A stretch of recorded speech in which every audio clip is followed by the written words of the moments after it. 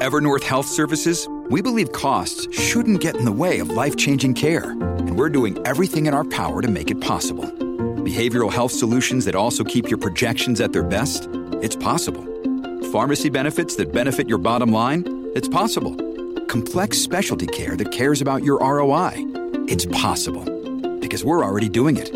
All while saving businesses billions. That's Wonder made possible. Learn more at evernorth.com/wonder. This is Optimal Startup Daily, episode 973, Ducking the Crosshairs, 5 Ways to Deal with Office Politics, by Laura Stack of theproductivitypro.com. And I'm Dan, your host of the show, and thanks so much for being here today as we hear from one of our regular authors, Laura Stack, and she brings us some wisdom about ways to deal with some drama at the office. So let's hear from Laura now as we optimize your life. Ducking the Crosshairs, 5 Ways to Deal with Office Politics, by Laura Stack of theproductivitypro.com.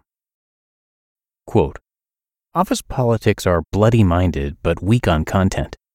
End quote. Mason Cooley, American author and academic, known for his aphorisms.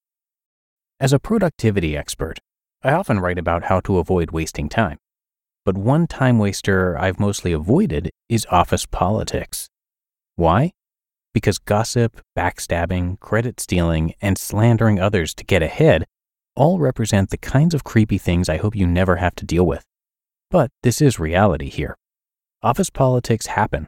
So in this blog entry, I've decided to take the bull by the horns and briefly discuss the depressing underbelly of office work. One thing I will never tell you to do is ignore office politics. You don't have to play along, but do remain on alert and know how to protect yourself against this type of cruelty.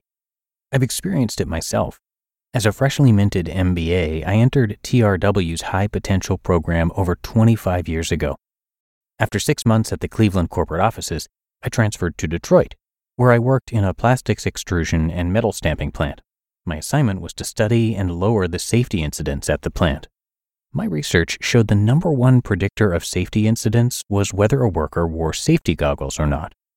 When I gave my report and asked the supervisors to enforce and document non-compliance of goggle wearing, several employees grumbled, "I've been here 30 years and I don't need some blonde MBA gal coming in here and telling me how to do my job."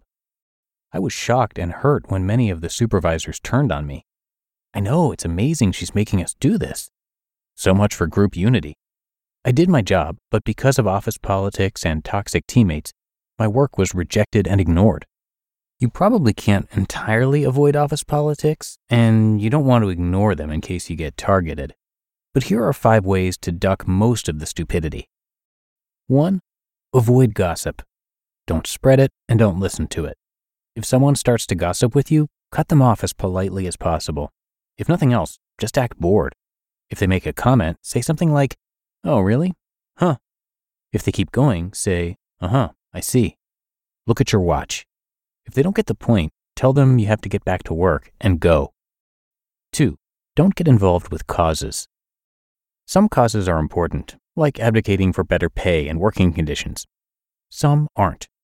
One of my colleagues once worked for an ogre of a boss.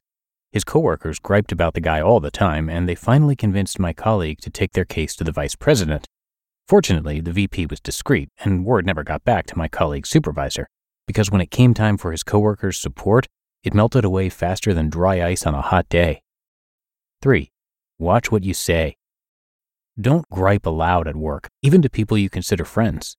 In office environments, there are often those who will happily tattle to your boss for a few brownie points. I've seen people fired for saying the wrong things. 4. Don't suck up. Conversely, no one likes a brown-noser. If you're seen as too much of a yes person, the manager's mole, or a person who sweet-talks the boss to get the best projects, or projects taken away from others, you'll never fit into your team because no one will extend the trust necessary. And 5, don't let your boss tell you who you can befriend. On the opposite end of the scale are supervisors and managers who flat out tell you not to be friendly with coworkers they consider troublemakers. Unless you agree with their assessment, you're within your rights to tell your team leader they have no right to tell you who you can be friends with, especially if you don't make trouble. In all but just a handful of jobs, your friendships are your choice. just know you may be stained by guilt by association, fairly or not. Hard at work.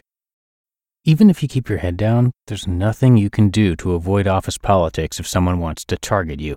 I've seen quiet, engaged, hard workers sneered at because they accomplished so much that they made everyone else, quote-unquote, look bad. But it's still to your advantage to just do your job and avoid the dirty pool, unless there's a true wrong being perpetrated that you must help right. Keep your eyes open and duck the crosshairs when they come your way, because they will. You just listened to the post titled, Ducking the Crosshairs, 5 Ways to Deal with Office Politics, by Laura Stack of theproductivitypro.com. When it comes to hiring, don't go searching for the one. Just meet your match with Indeed. Indeed is your matching and hiring platform with over 350 million global monthly visitors, and a matching engine that helps you find quality candidates fast. Ditch the busy work. Use Indeed for scheduling, screening, and messaging. 93% of employers agree. Indeed delivers the highest quality matches compared to other job sites. And one of the things I really love about Indeed is that it filters out those incompatible applicants.